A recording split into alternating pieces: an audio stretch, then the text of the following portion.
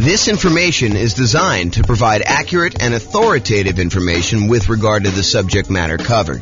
It is offered with the understanding that the presenters are not engaged in rendering legal, accounting, or other professional services. If legal advice or other expert advice is required, the services of a competent professional should be sought. Welcome to the Waterbury Real Estate Investing and Real Estate Financial Planning Podcast. Learn all about investing in real estate in Waterbury, Connecticut, with a combination of real estate financial planning and modeling with numbers specific to Waterbury, plus syndicated, more generalized recordings of live and pre-recorded real estate investing classes. Not all of them specific to Waterbury. Be sure to stay tuned after the podcast for a message from our sponsors. Well, good morning and welcome, everyone. I am James Orr, and we got a very special class today. This is part of the series on improving cash flow. And so today we're going over improving cash flow when considering your real estate investing strategy. When you're thinking about which strategy you want to use, how do we improve cash flow when we're trying to decide whether we're doing traditional buy and hold or short-term rentals or house hacking or nomading or whatever we're trying to do there. So all of the things we're going to discuss today have to do with choosing your existing real estate investing strategy. And this is, as I mentioned, part of the series we're doing.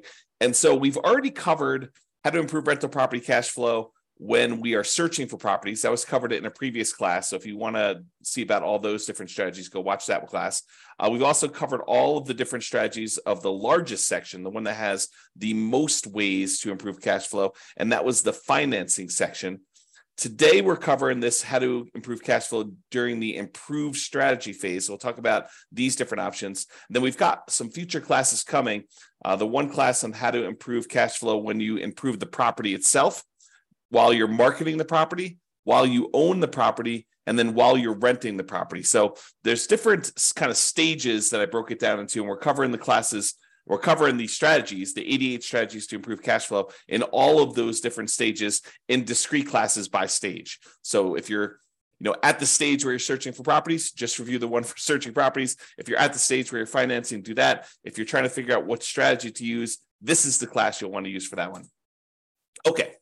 So when we're thinking about improving cash flow is really made up of how much income you have coming in on the property, all the different sources of income, especially the rent, but then also things like laundry or renting out different parts of the property, or maybe you add in additional services like landscape service or internet service or things like that nature. So there's different strategies of rent or different sources of income like rent, and then all of the other sources of income you have in the property, minus, in order to get cash flow, you have to subtract out all your different expenses. And your expenses are, your mortgage payment, taxes, insurance, maintenance, property management, vacancy, like all of those different things are expenses. And so when you think about how do you optimize, how do you improve cash flow on property? Well, it really consists of two different parts. How do you maximize the income you have on a property? And then how do you minimize all of the different expenses? And a lot of the things we're going to be talking about here today in this class have to do with maximizing income. Although a couple of them have to do a little bit with minimizing expenses, the majority of them are maximizing the income on it. So be sure to consider the impact of both income and expenses and the additional work involved and the value of your time when you're considering all of these different strategies to implement. Because some of the strategies, as you'll find out, they are significantly better cash flow, but they also require a lot more of your time and effort in order to implement them. So just kind of keep that in mind. All right, since we're talking about strategies, this is the list of the different strategies that we've broken out for real estate investing. So I'm not going to cover these because this is going to be covered in its own separate class.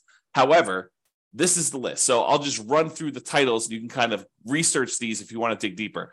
Buy and hold, real estate investing, buying a property and renting it out and holding onto it for a long period of time. The nomad strategy, buying a property, moving in as an owner-occupant, living there for at least a year. It's a requirement of the lender. Usually do this because you can get very low down payments or nothing down payments, and you get improved interest rates, which could lead to some improved cash flow on a property. So you go move into the property, live there for a year, then you convert the property that you just lived into for at least a year into a rental. You buy another property to move into, and you repeat this process until you have as many rental properties as you desire. So that's the nomad strategy. House hacking, which we'll cover a little bit today, because it's one of the strategies we're going to discuss. That is renting out any part of a unit that you're living in. The most common example is you buy a duplex, you rent out one side of the unit, and you live in the other. But it could just be renting out, the property to roommates. You buy a single family home with 4 bedrooms, you live in one of the bedrooms, you rent out the other 3, or even just one, and that is considered house hacking. And there's some variations on that, which we'll talk a little bit about today as well. The BRRRR strategy: buy a property, rehab a property, rent a property, refinance it, and then repeat. So there's the buy, which is the B, and then all those different R's: rehab, rent, refi, and repeat. So all the different bars there for BRRRR. And that's a strategy for being able to buy properties and leave very little or no money in the ideal situation. Most of the time, it's leaving a little bit of money in the deal so that you're able to acquire properties with little down. And then all the quick turning, flipping properties, and then wholesaling and wholetailing. Wholesaling is basically selling your contract in a property to another investor. You find a really good deal and you sell to an investor, and you get a fee for doing that. All the creative financing stuff: buying property subject to, lease option, lease purchase, rent to own, owner financing, agreement for deed, contract for deed, loan assumption, like all of the creative different strategies for financing properties. Those are different strategies. And then partnerships and syndications: if you're going to get together with one or more other folks who want to invest in real estate with you, then you can kind of structure those in various different ways. And then tax liens and tax deeds: whether you are investing in a lien against a property with the hope that the property is, they either pay you a return on it, or in the event that they don't pay you the return, then you can actually foreclose to the property and get ownership of it. And then real estate investment trust, which I don't usually cover, but I include it to be all inclusive, to kind of be comprehensive here. That's that. So these are the different strategies. And you'll see that we're talking about using different strategies here today when we talk about how to improve cash flow. All right, so here's the list.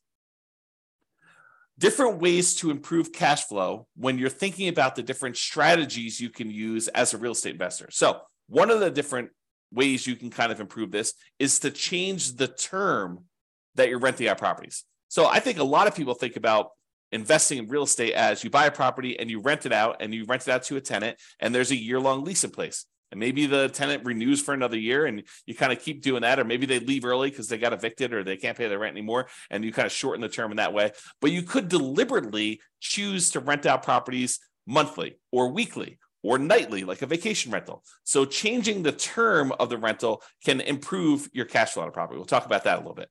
Or doing a totally different strategy, like a lease option, where instead of just leasing the property to a tenant, you decide you want to go after a tenant buyer, a tenant who also has the option or a contract to buy the property from you a year or 2 or 3 or 4 or 5 down the road, or 6 months down the road, whatever you negotiate as part of your term.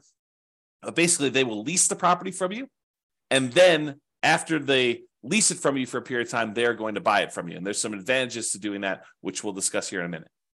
Or you could choose to do a specific niche. You could cater to a group of people who you know are looking to rent in your area.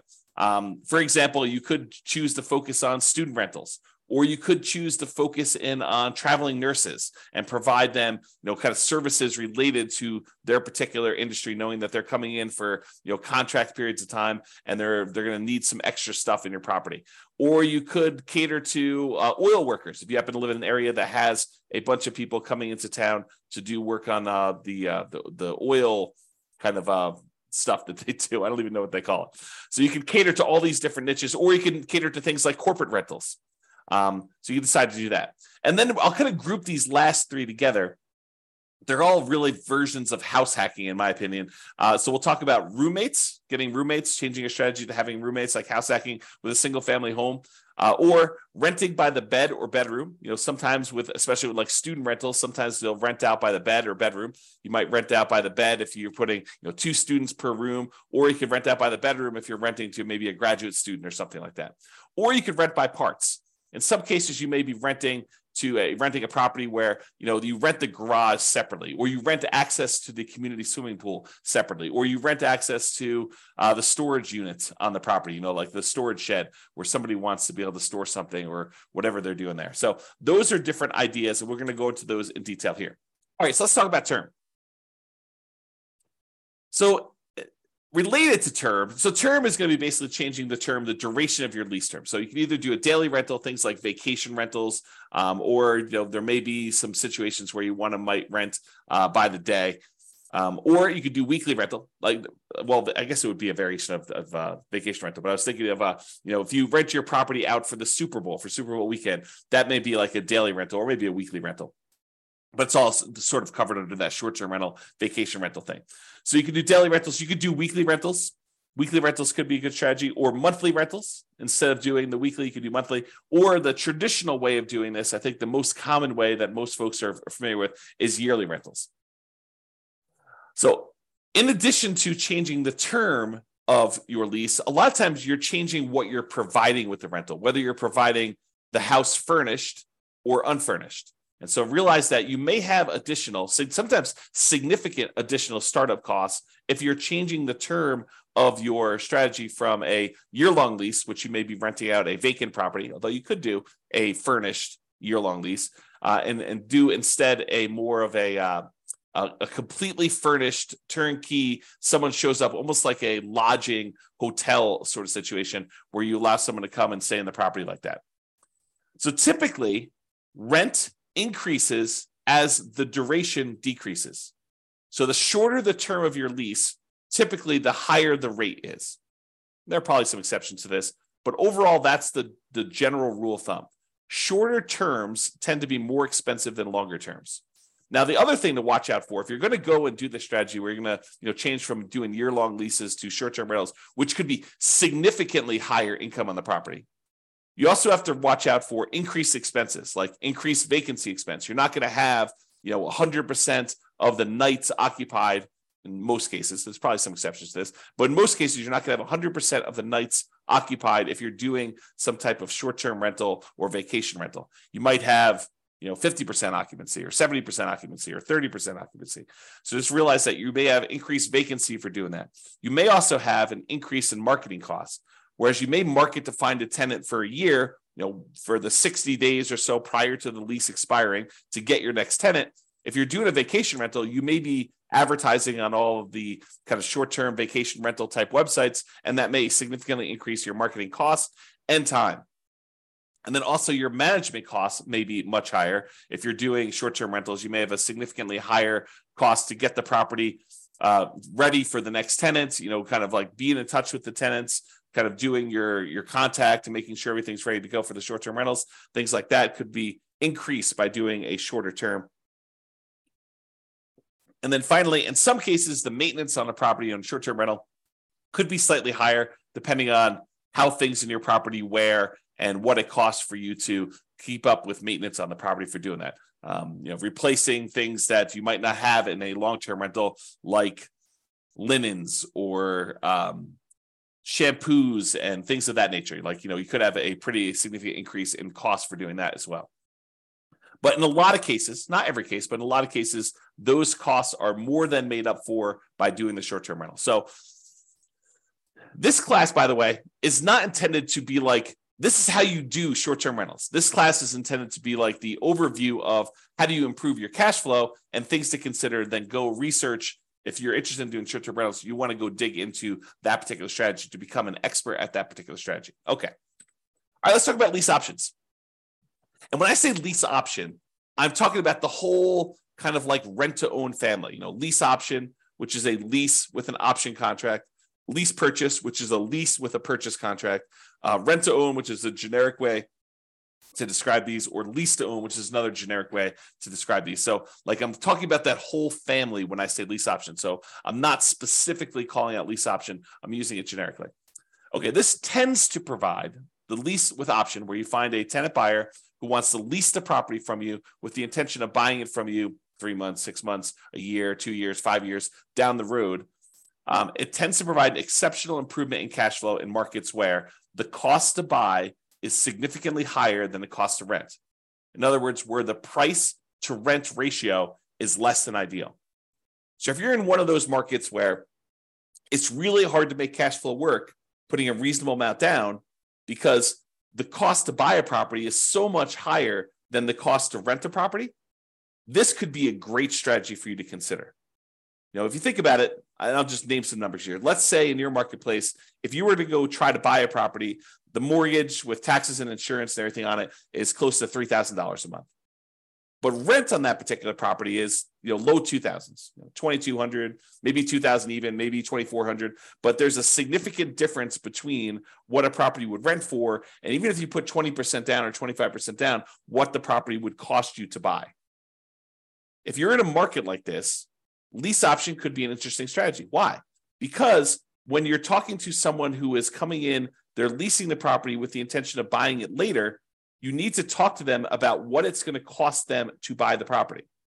So you get to, instead of just comparing rent to rent when you're marketing your property, now you get to discuss with them, this is what it would cost if you were just renting the property. If you were going to buy the property, though, it's going to cost you about $3,000 a month or $3,200 a month. And so rent is going to be a little bit higher than what normal rent is on this property, and you're going to be able to buy it later. And if they tell you, look, I can't afford a $3,000 a month payment, what they're telling you is, I'm never going to be able to buy this property. I can't afford a $3,000 a month payment to buy it. So you're setting them up for failure if you try to put a tenant buyer in a property where they tell you up front that they can't afford what the payment's going to be when they go and finance it.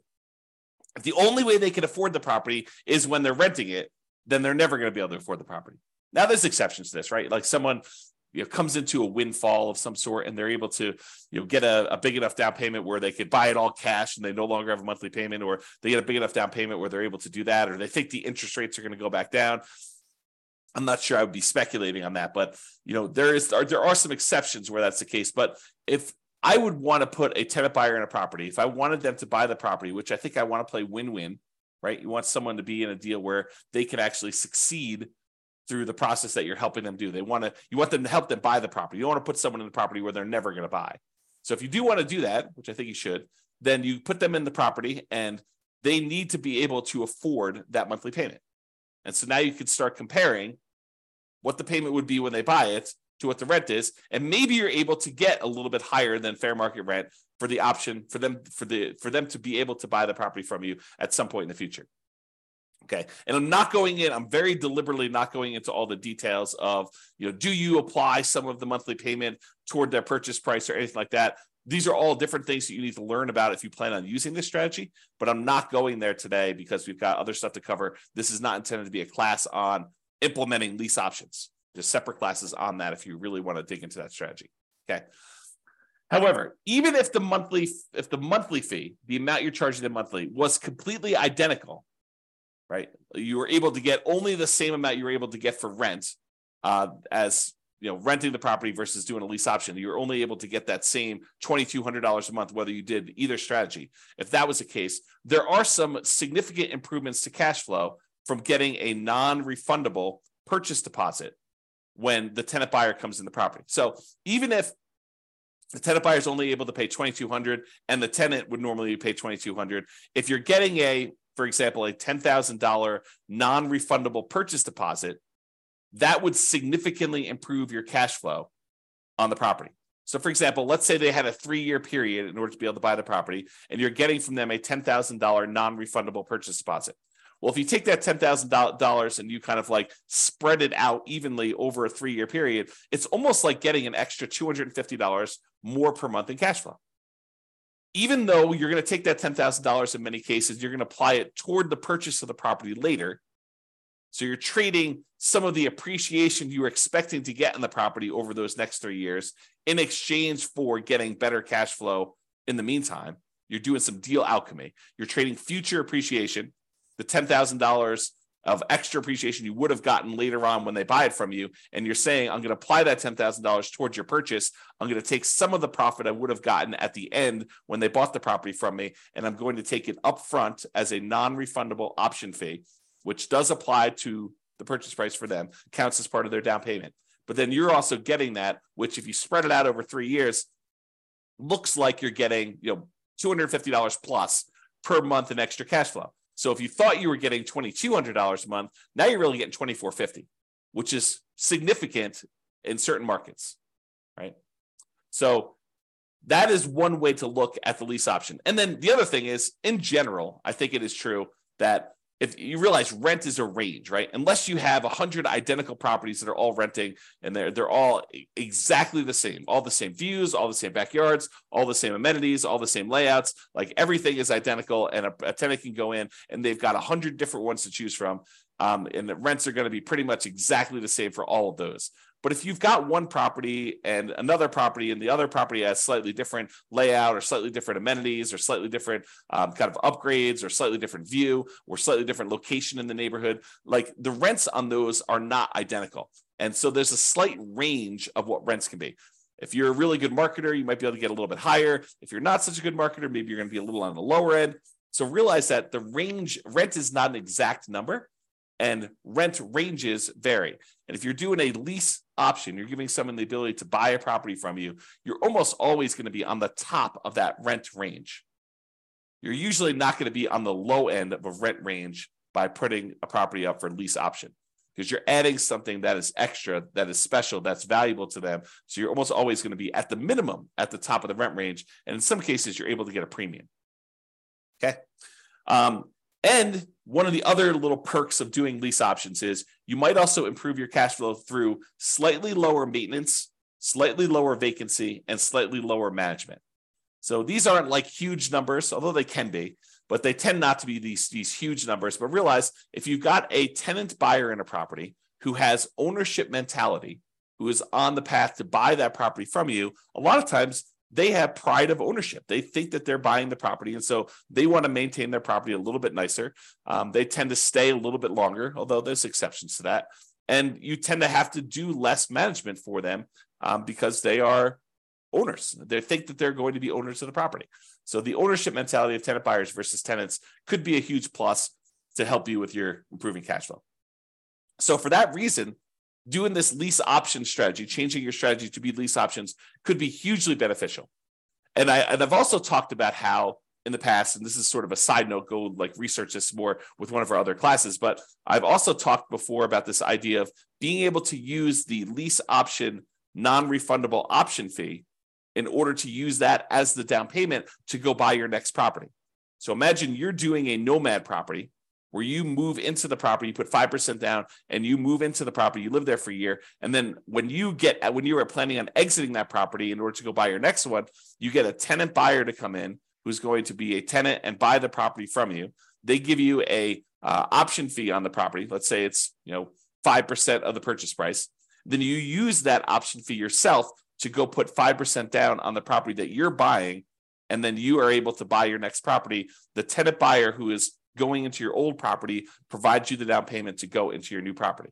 So this could be a strategy to provide you with the down payments to continue your own investing strategy as well. All right, let's talk about niching. Specialization tends to be more expensive than generalists. So if you cater to a specific audience, corporate rentals, traveling nurses, students, undergrad, graduates, startups, whatever you decide you're going to cater to as part of your particular strategy, it is up to you to figure out how you can provide extra value, what they need, determine what they need, and then provide them what they need, add value to whatever it is that you're offering. And a lot of times you can get slightly improved fees by doing so. Okay. So what can you offer them that would be more attractive to people in that group than just renting another property? And then what's a reasonable premium you can charge for providing that extra value?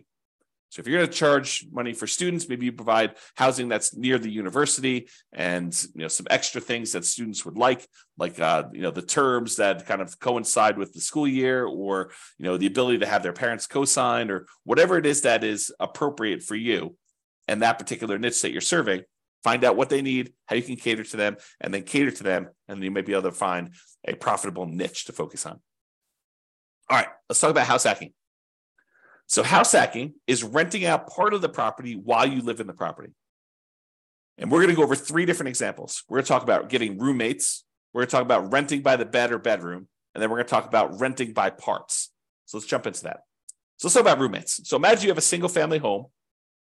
You might be renting bedrooms with use of other parts of the property. So you rent them a bedroom, but they get use of the kitchen and the basement and the living room and maybe a parking spaces if you have that in your property.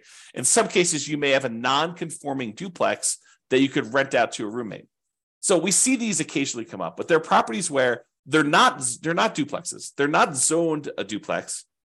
They are not set up where they qualify officially as a duplex, but they look like a duplex. It's a property that's a complete upstairs unit, and then there's a side staircase that goes down to the basement unit, and there looks like a totally separate apartment in the basement. In some markets, you can't put the stove in, or you can't do something where that would trigger compliance issues or something like that. But it could have a hot plate or something like that, or a mini fridge or whatever. But it looks like it's a duplex, although it's technically not. It's what we call a non-conforming duplex. And actually, I have a typo here. I'm going to fix it. Non-conforming duplex.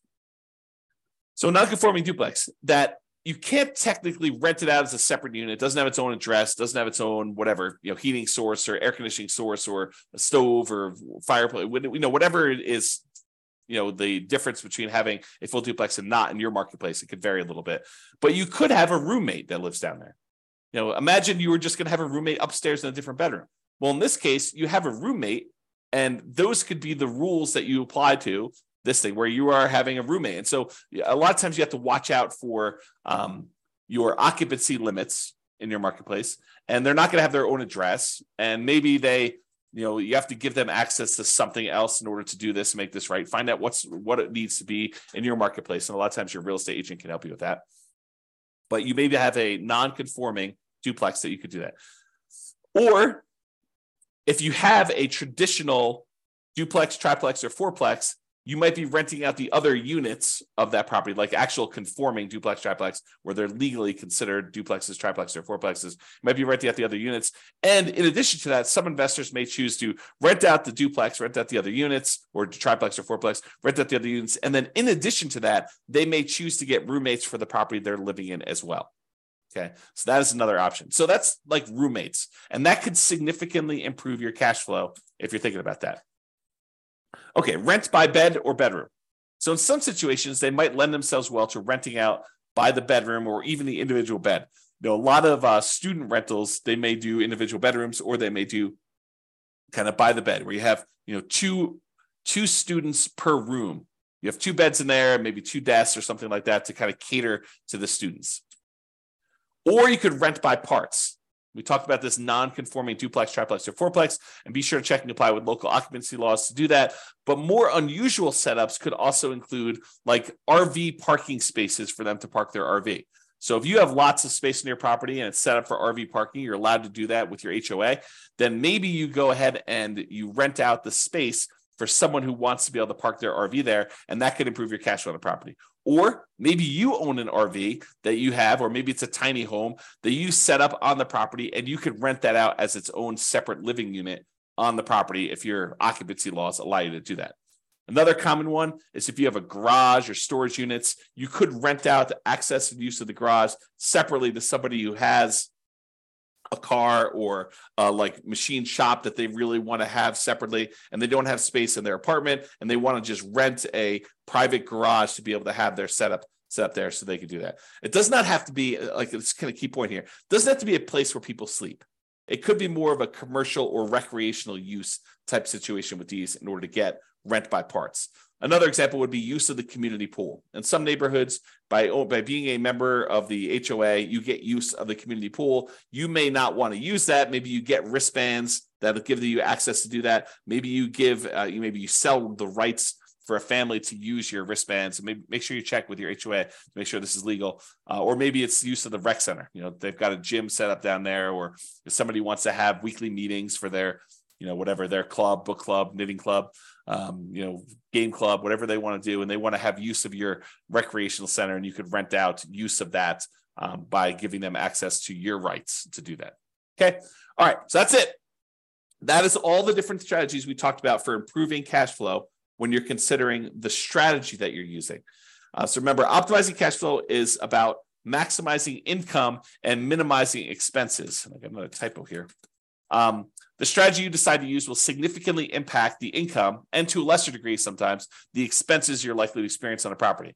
It is better, in my opinion, to take a more holistic approach and to optimize at the various stages we discussed earlier: the financing stage, the searching stage, the kind of like choosing your real estate investing strategy stage, when you're owning the property, when you're marketing the property, like when you're renting the property, all these different things. Kind of pick and choose and try to optimize as many of those different things as you can to improve your cash flow, especially in a market where prices are high, interest rates are high, and your rents are lagging. We need to do more things than we've done in the past. Cash flow has become more important than ever and harder to achieve than ever in a lot of ways. And so we really need to implement these 88 strategies that we have in order to improve your cash flow. All right, so that's it. This has been James Orr. I hope you've enjoyed class. I will talk to you soon. Bye-bye for now. With home prices up, mortgage interest rates up, and rents up, but not quite enough to counteract the higher prices and interest rates, cash flow on rental properties in Waterbury is harder than ever. Book a call with the Real Estate Financial Planner to apply our proprietary 88 strategies to improve cash flow on your rentals. See the show notes for a link to schedule your call and improve your cash flow today. If you're a real estate agent, lender, or professional in Waterbury that wants to help our real estate investor listeners, consider reaching out to learn about collaboration opportunities with this podcast. We'd love to add more value to our listeners by having you assist our investors buy, sell, and finance their real estate investments. See the show notes to schedule a call to discuss collaboration opportunities.